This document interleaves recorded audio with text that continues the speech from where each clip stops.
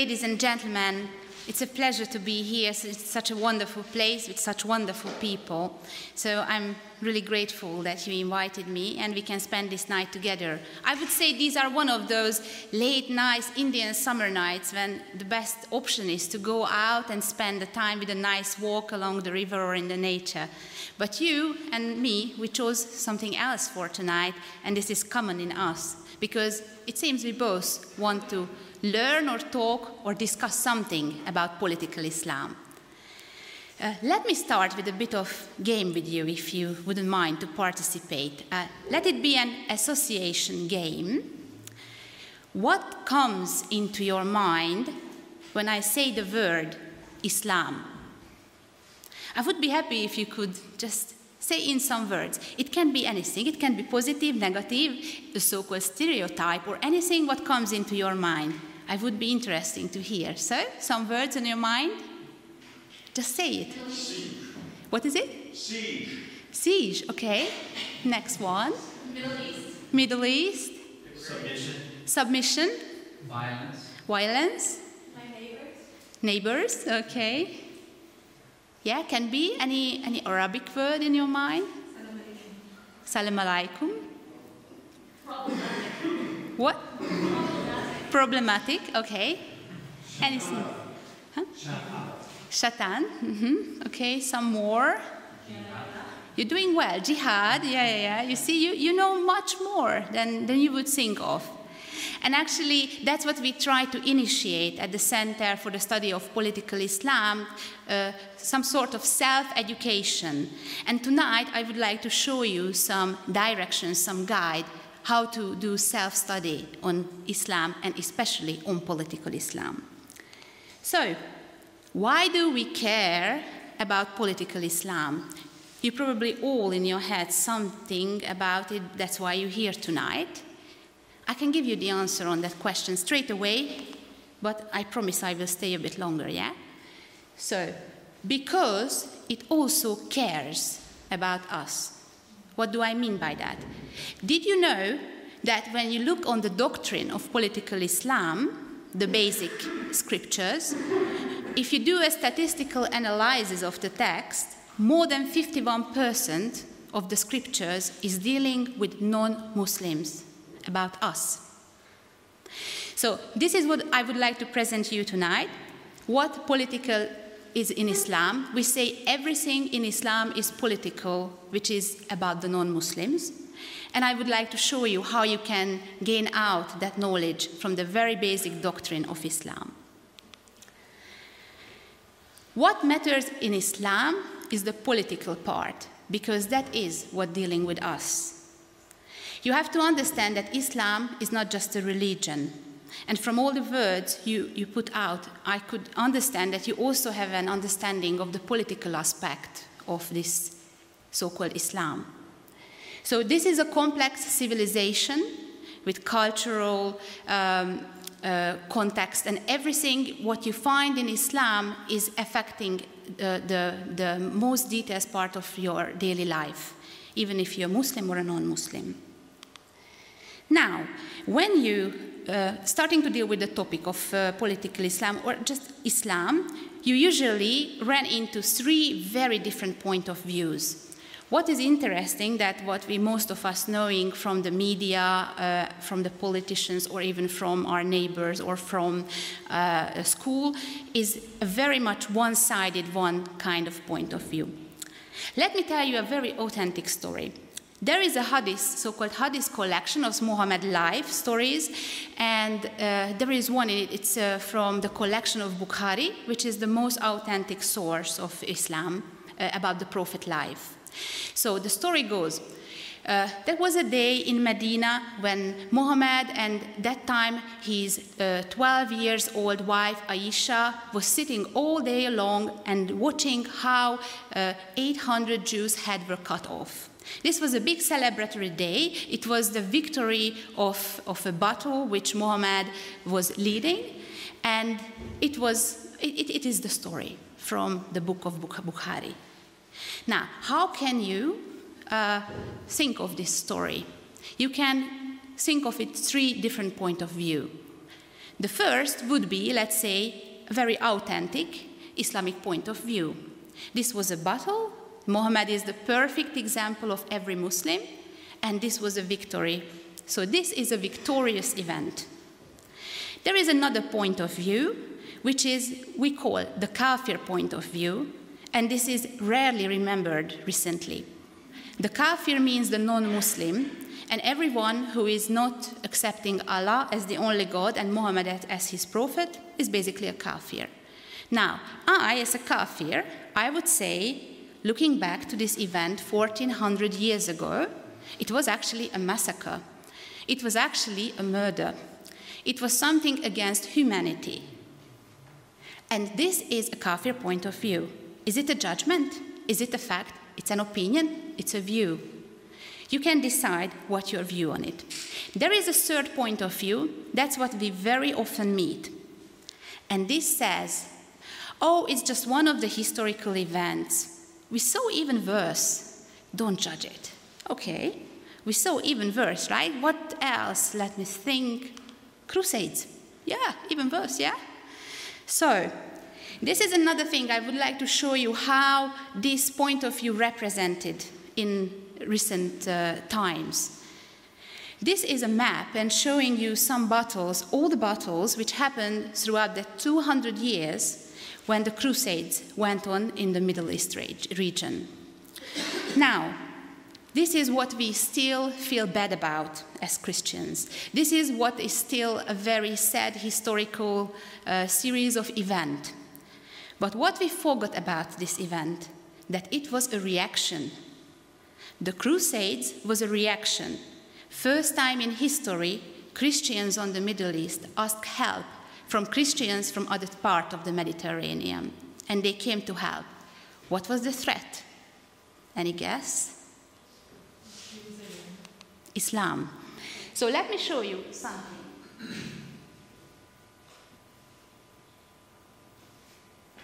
Okay, so this map is showing you how Islam spread through battles from the 7th century until the end of the Ottoman Empire.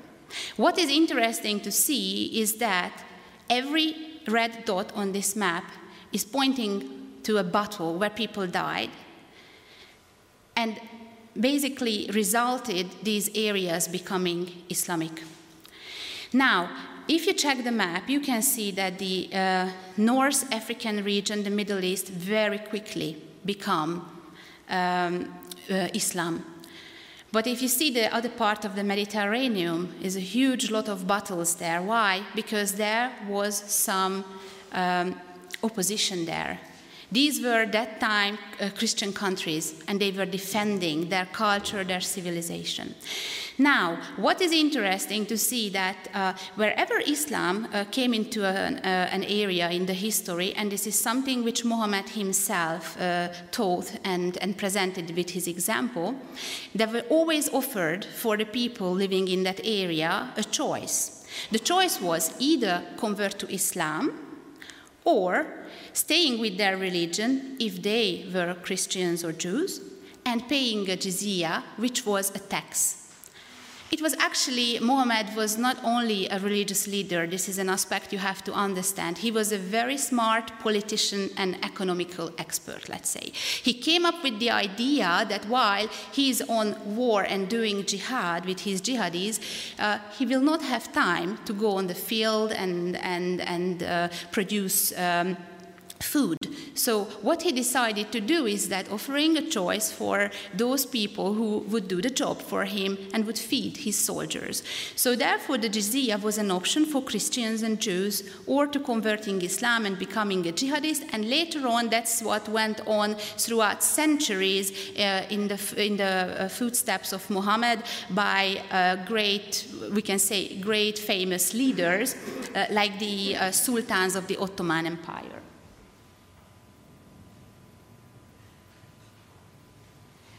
This actually was the so-called dhimmi status, what was offered for many. And why I showed you this map, and you can see a beautiful comparison here. You have to understand that most of these green areas were Christian.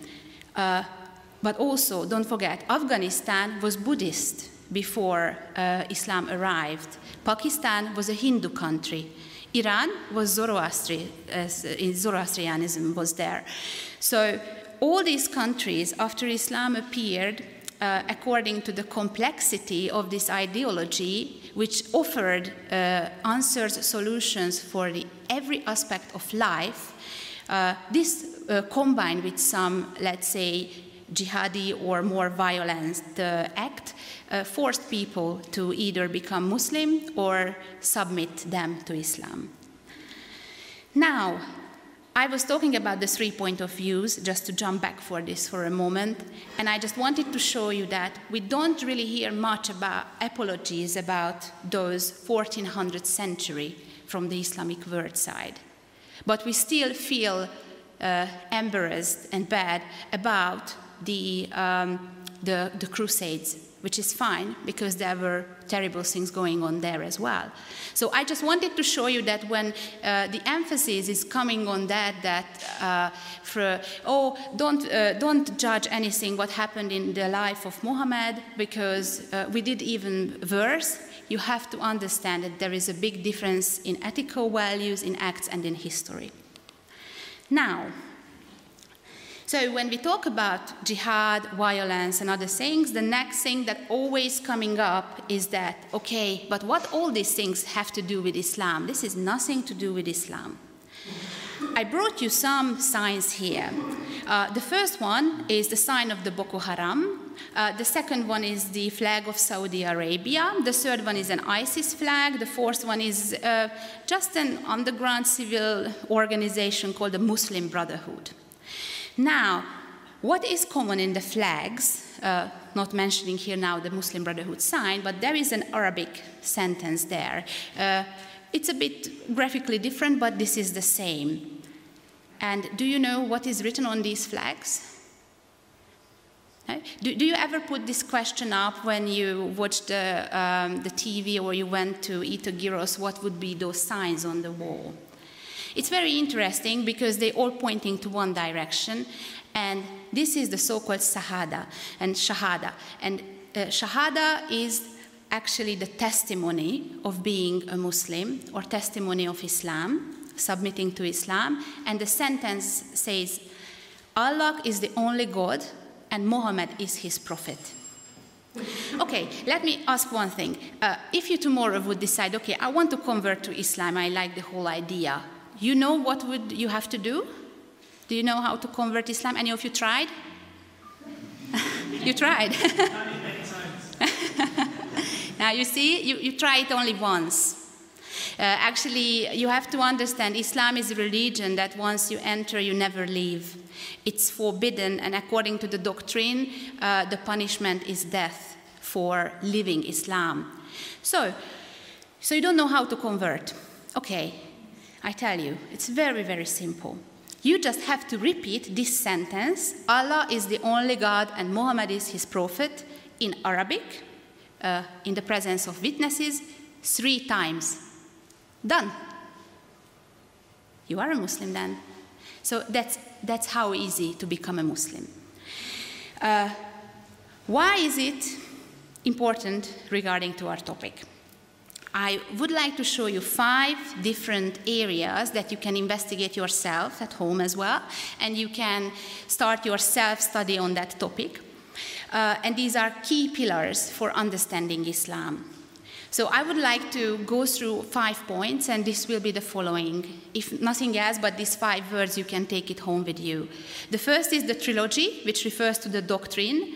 And I would like to answer on the question, what is Islam and where do we start? Yeah? The second one is Kafirs. I mentioned Kafirs, we are the non-Muslims. So I would like to ask the question, why is it important to know Islam? And then we will see what comes from the Islamic doctrine. This is what I point out as political Islam. And about dualism, I would like to tell you today why is it really easy to understand Islam. You have been told this is really difficult. You have to talk Arabic. You will never understand anything if not blah, blah. Actually, did you realize that only 14% of the Muslim population of the world speaks Arabic? The rest is like Pakistan, they speak Urdu, yeah? So,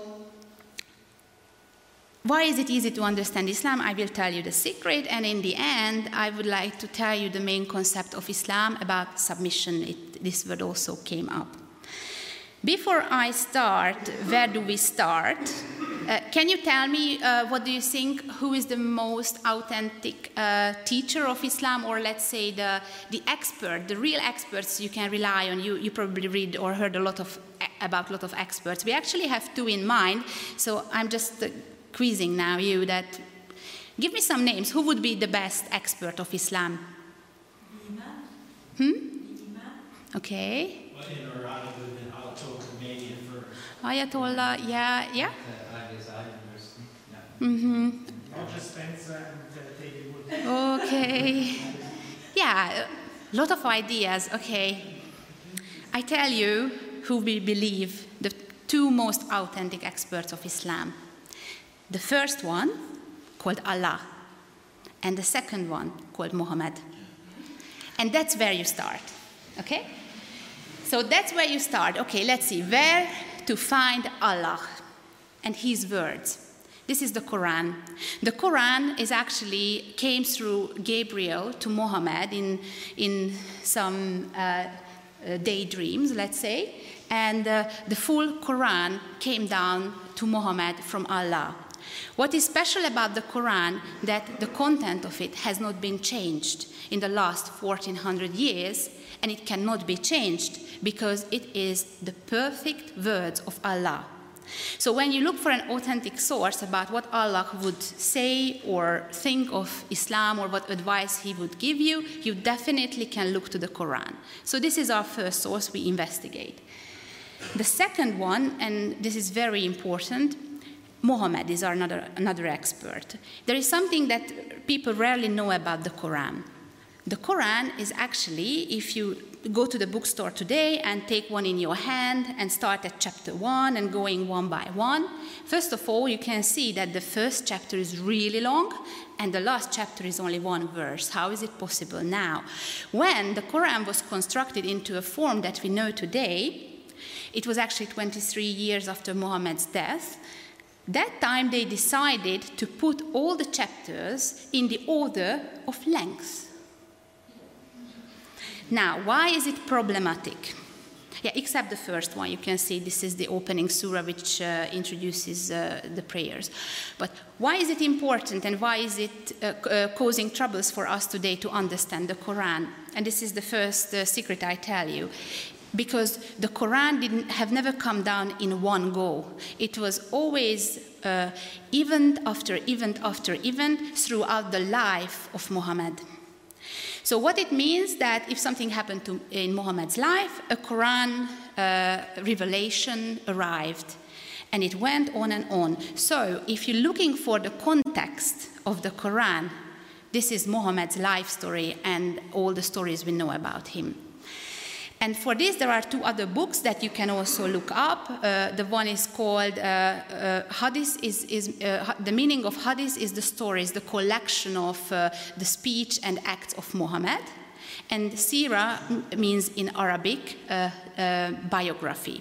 So just to make it simple for you, call it Sirah and Hadith collection, and there are authentic sources in that where you go to find them. Actually, you can look up what most of the Muslims are using.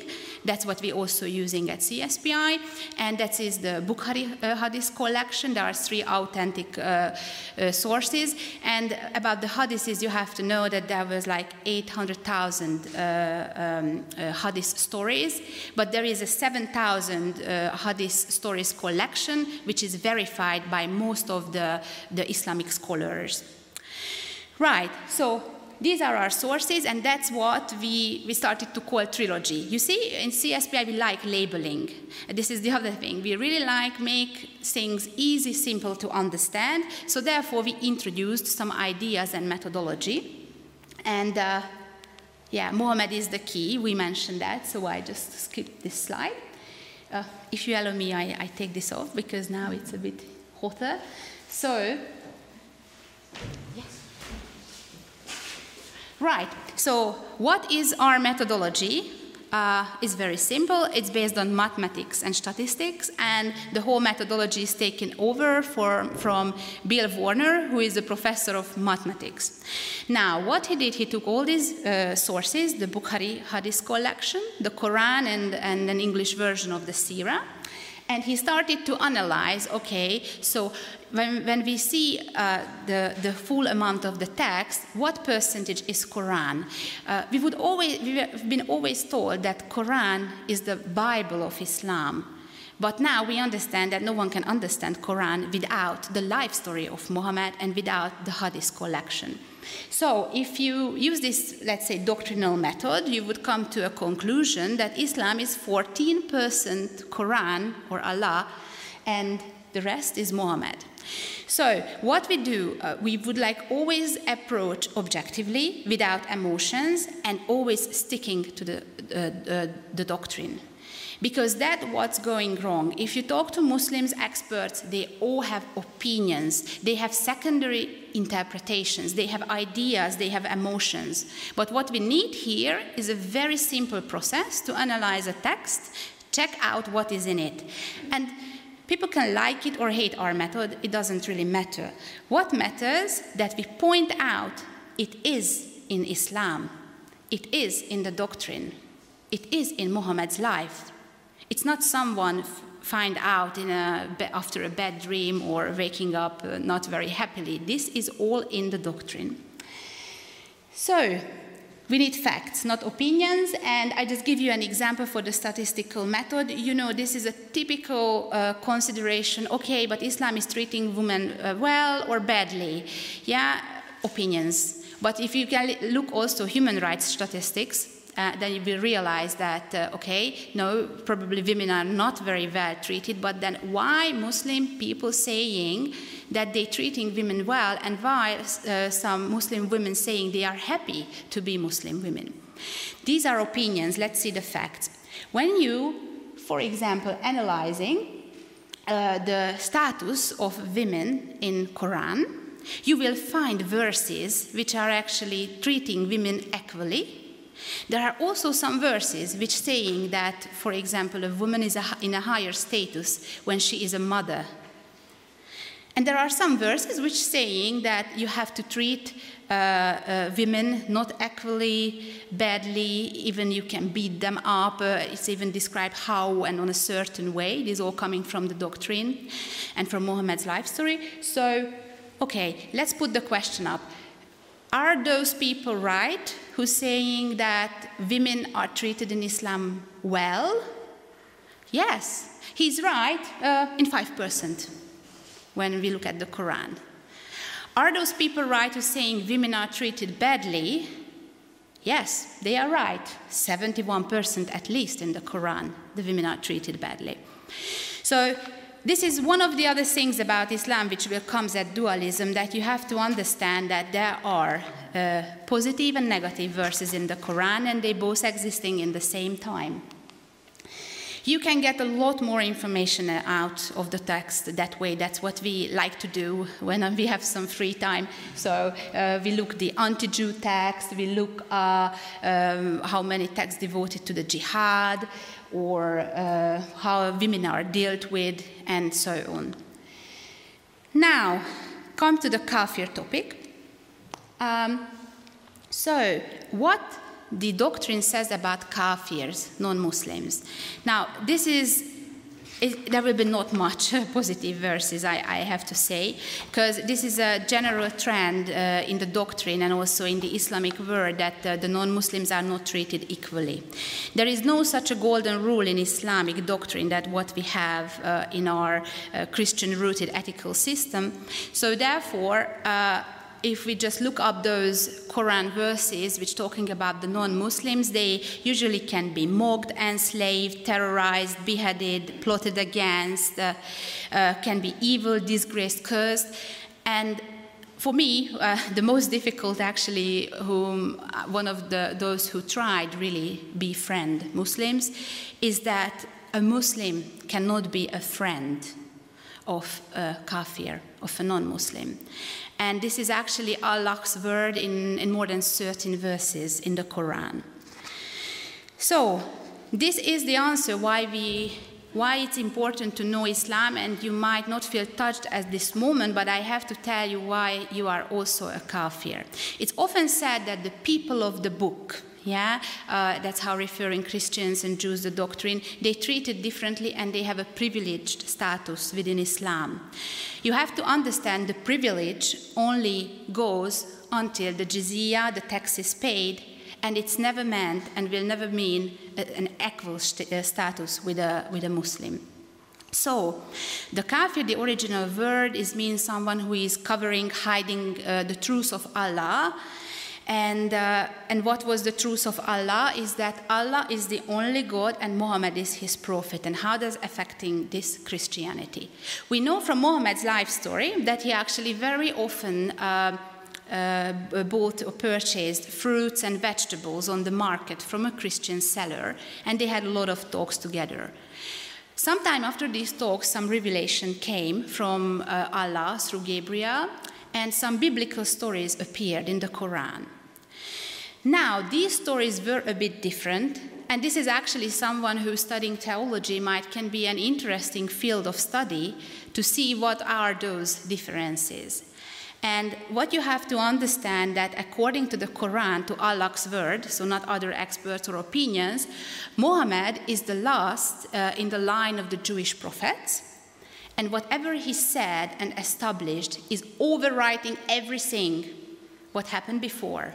Moreover, the Old Testament was forged and some changes were made in it to hide those verses which were saying that Muhammad will come as a prophet. So, they also say that Jesus was a man and not a son of a God, but a prophet of Allah.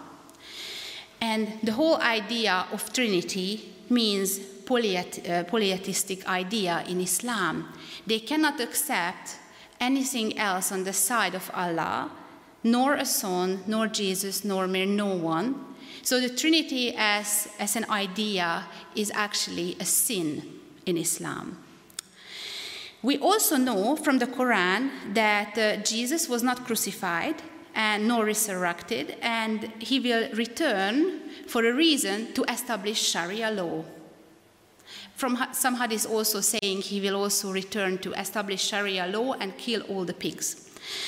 So basically, we can say that Islam arrived in the 7th century and rewrote everything what we believe about Christianity.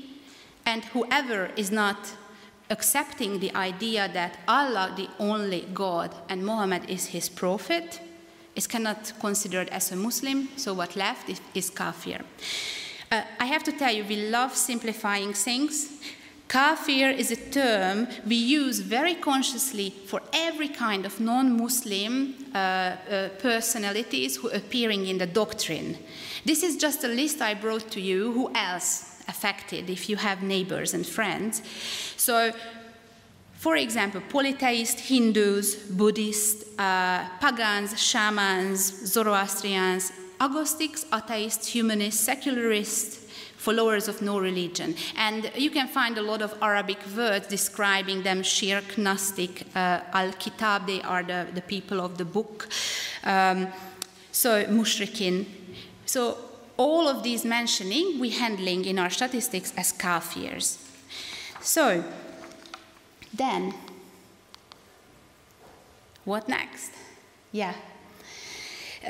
So what comes from the trilogy? What actually comes from the trilogy is what we call political Islam. We believe it's based on that. And I would like to understand, or you to understand, how the whole political religious ideas got divided.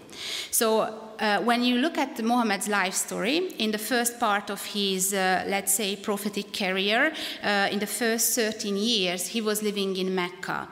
And Mecca, that time, according to the Sirah, was a very multicultural society where in the Kaaba stone, when you walked inside and looked around, you could see 360 different gods and goddesses pictures among Jesus, Maria, and others. As a symbol of a multicultural, religiously very tolerant society. So I would say every corner there was a prophet that time. Now, Muhammad arrived into that, let's say, social construction, and he came up with his revelations, and he got also some followers. So during that time, he got around 150 people of Mecca becoming Muslim. But we have to understand, and we know this also from the Muhammad's life story and his other stories, that he was not very well accepted, because he started to say things to people that, you know, if you're not converting to Islam, you are going to hell. And then some Meccans came to him and asked, okay, but what happens to my fathers and grandfathers who already died and cannot convert to Islam? And Muhammad said, oh, they're already in hell. So it was a very difficult answer in a society where the respect for the elderly and the grandfathers was a very precious thing. So I would say that he had more and more enemies throughout that 13 years, but he was well protected by his uncle, who was actually looking after him, and you know, it was that kind of society where people's positions mattered. So until his uncle was alive, Muhammad was untouchable. But when Abu Talib, his uncle, died, and on his deathbed, he did not convert to Islam. So Muhammad also had to send him to the hell. The people could not stand anymore Muhammad's revelations. So he basically had to flee Mecca, and that was the so-called hijrah, which today we can translate to migration. So he migrated with his followers to Medina, where he already had some other helpers, and he started, let's say, a new life in Medina. But in Medina, there were more established Jewish communities who had a very good knowledge about the Old Testament. So when Muhammad started to preach about his biblical ideas based on Allah's words in the Quran, he got refused and not much accepted. So that was a turning point in Muhammad's life, because he needed to use some other tools to do his life purpose, and that was to submit everyone to Islam.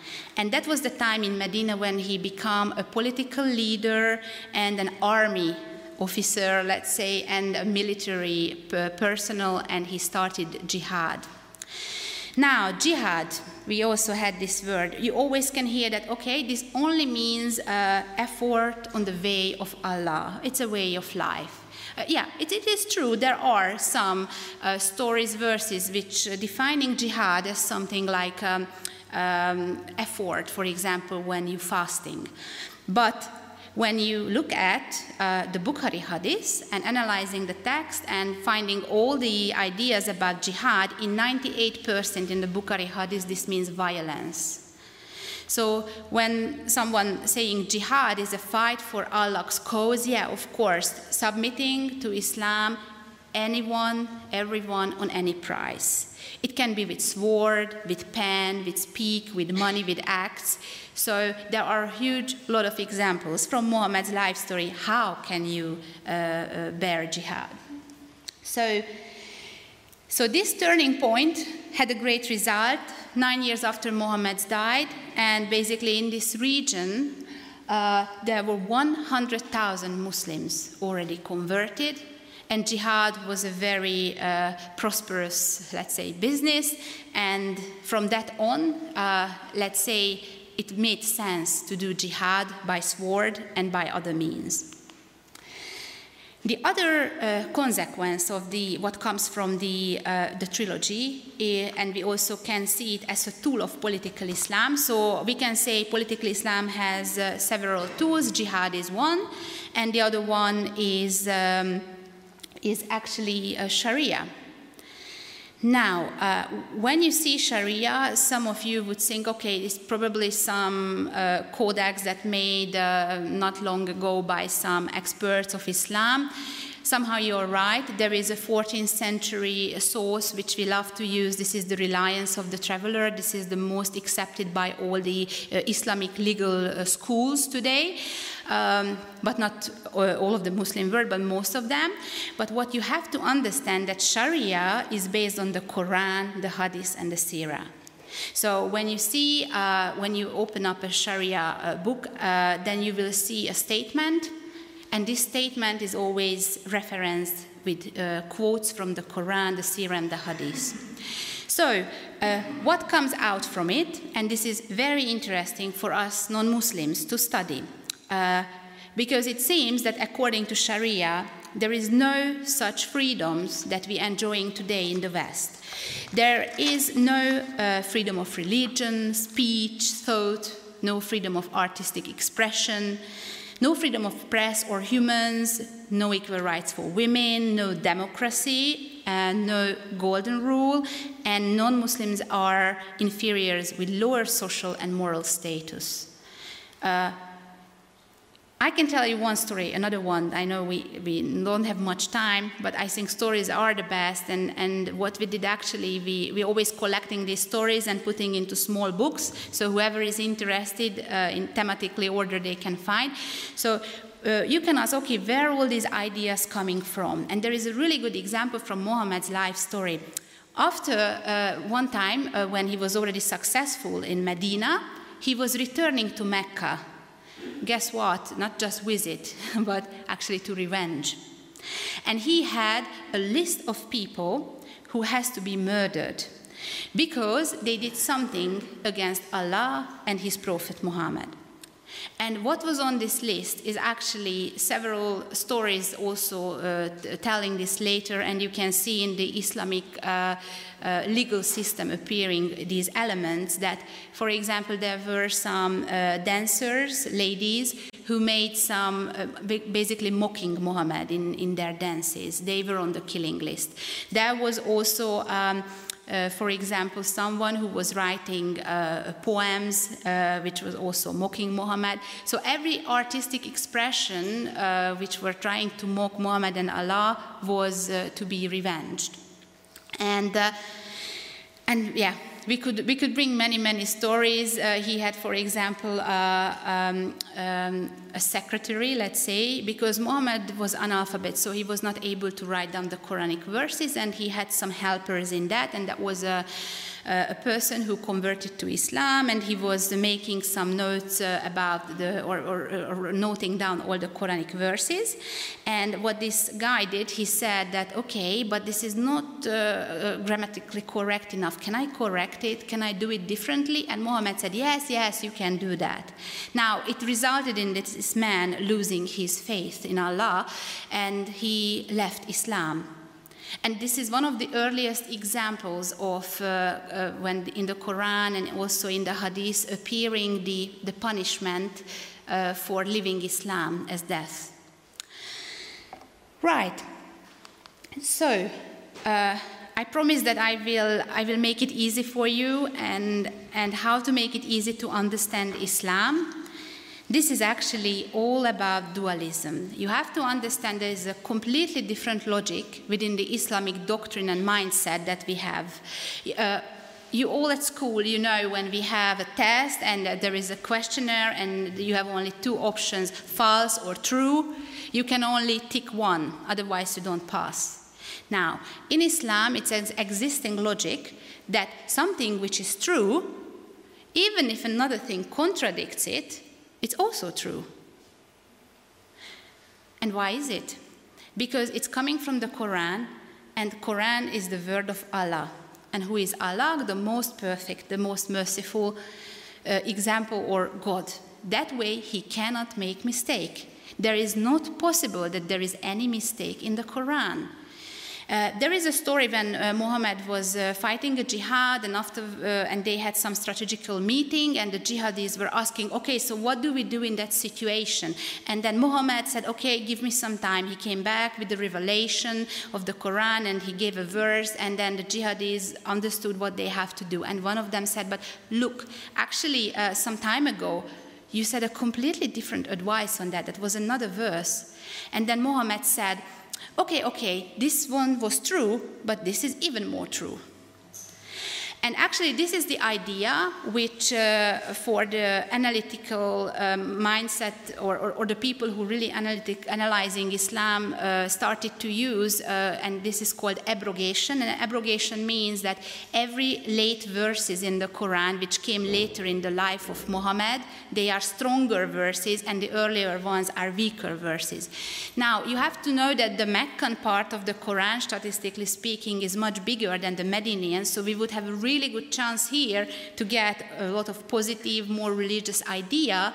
But actually, because the second part, the political part of the Quran, which were revealed in Medina and connected very much to the story of Muhammad's political and military career, so this part, the Medinian part of the Quran, is actually stronger and a bit more true. So therefore, it's really not easy to decide, even as a Muslim scholar, to see, okay, how do we understand, what do we follow? Because there is always something and the opposition of it. There is always contradictions, there is always a positive verse and the negative verse. It just matters which one you pick and choose.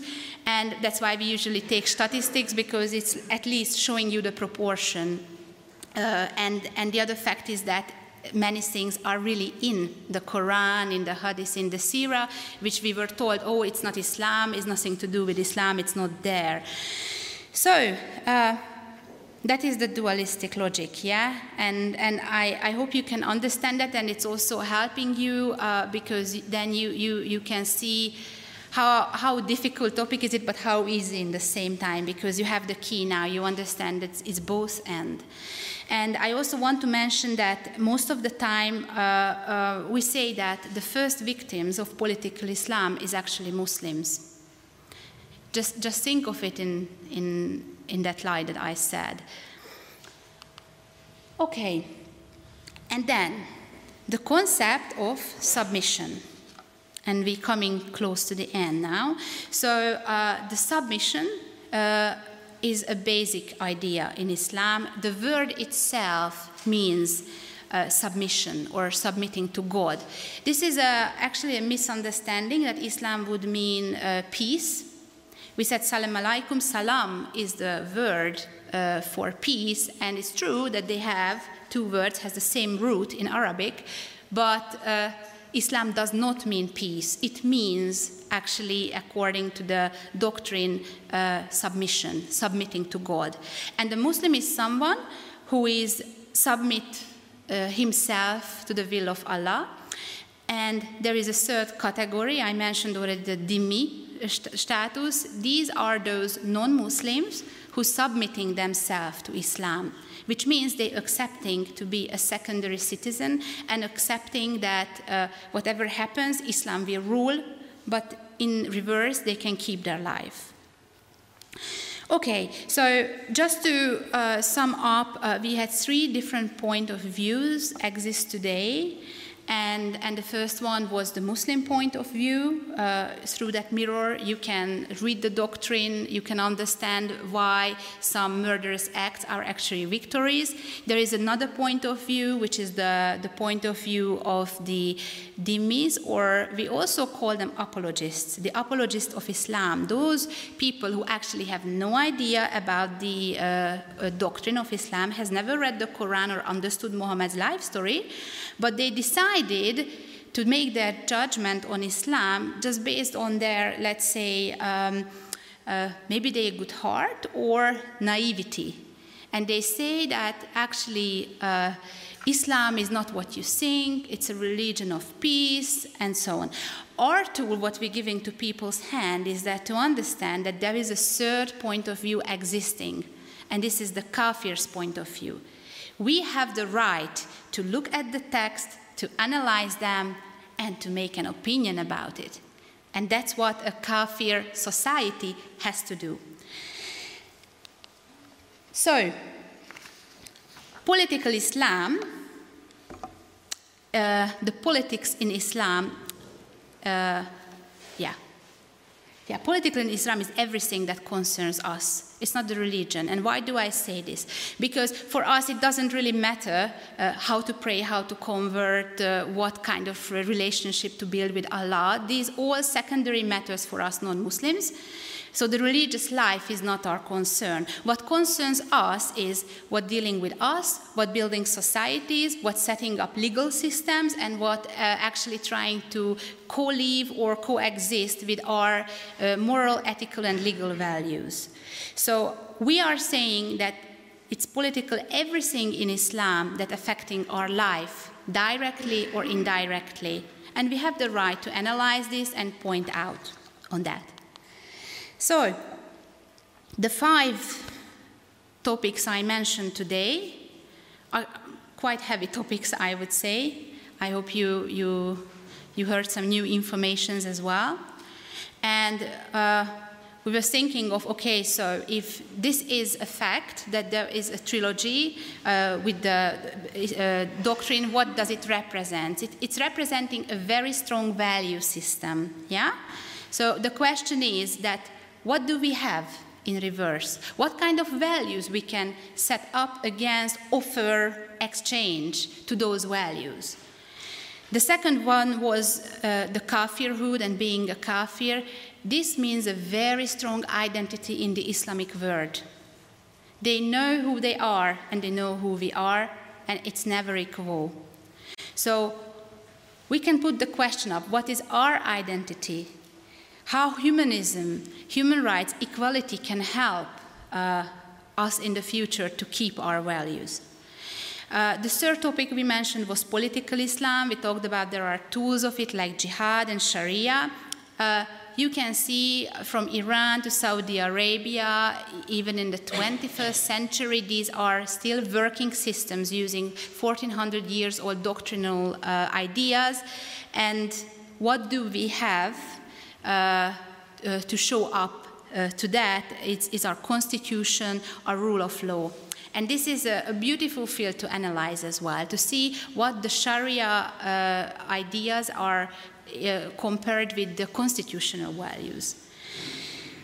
There is dualism. I told you that it's easy to understand Islam, so if anyone tells you that, oh, Islam is not like that, you can say, I know this is that and that as well, but did you know that it's also this and this and that? So dualism will help you, but you need knowledge for this, and this is a very much missing point. We don't have much knowledge about Islam.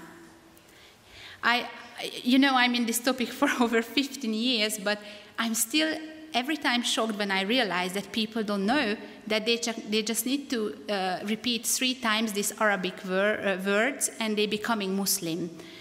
They even don't know that. So knowledge is essential, and you have to look for it, you have to study yourself, you have to look into the sources, and not just the Quran, but the Hadith and the Sirah. For example, if you just have the Quran, you will have no idea how to do prayers. This is not in the Quran.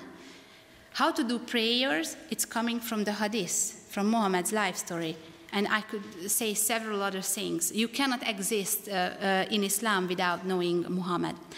So, and the last topic we dealt with was submission, and to understand that there is submission on many levels, and it's pointing to 3 different points of views. And all of you has to decide whether you want to be more under the, let's say, the Muslim point of view, under the apologist point of view, which is probably the most comfortable, or you want to take on the kafir's point of view. This will be the hardest way, but the most fun, I have to tell you. Okay. And why is that? Because what we gain there, if there is no submission, what left? Freedom. And freedom is what makes us today able to practice our religion, to live freely, to move freely, to love freely, to do whatever we would like with a set of values which coming from our legal system, our constitution, and our ethical values of the Christian Jewish heritage. Right. So just few more lines for your route if some of you starting to want to be active or want to take it on as a field of study. There are some advice we usually give, and that's actually the furthest we go, because we don't know solutions, but we believe that knowledge is the first step towards solution. When you understand what is the problem, when you can separate it from the religion and you can deal only with the political part of Islam, you will see that actually there is a way maybe out. So what we're saying, we say that you should never ever talk about Muslims, but always about the doctrine. As many Muslims, as many ideas. And our humanistic values are so strong, and we understand that Muslims are the first victims of political Islam. So every one of us has an example about the good Muslim and the bad Muslim, an extremist and the kind one. It leads nowhere. This is not something that we have to, let's say, fight on a level of people. This is something we have to, let's say, learn on the level of knowledge and doctrine. Never talk about religion, but always talk about political Islam. That's how you open conversations. If you consider Islam as a religion and you start to talk about the religion, it leads nowhere. Because of misunderstandings about the essence of Islam, and because we know that it's not only a religion. Then always return to the doctrine and go back to Muhammad's life story whenever you want to debate a topic. Therefore, you need a bit of knowledge, of course, about the doctrine. The other thing, trust your own knowledge and understanding.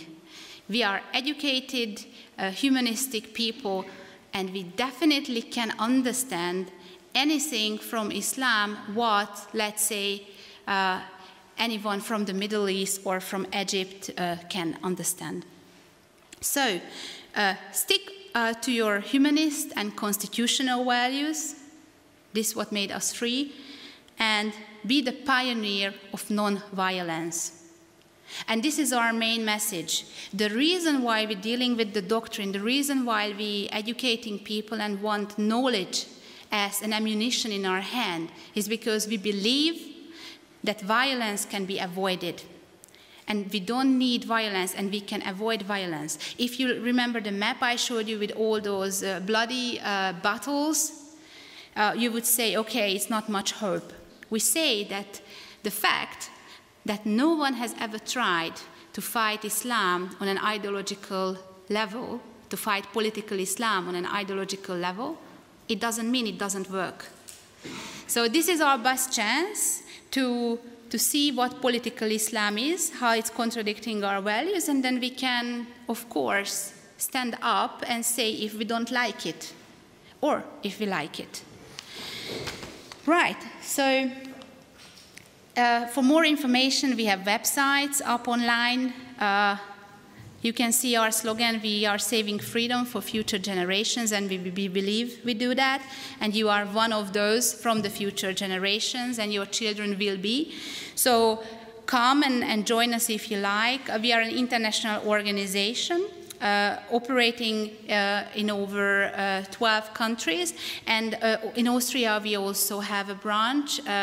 And here is a beautiful lady who did a lot of work, and I'm really proud to know her, and I would like you also to know her, so please stand up, Eleanor. So she's taking on her shoulders the CSPI activity in Austria. So anytime if you need something, contact her locally, or you anytime can contact our organization.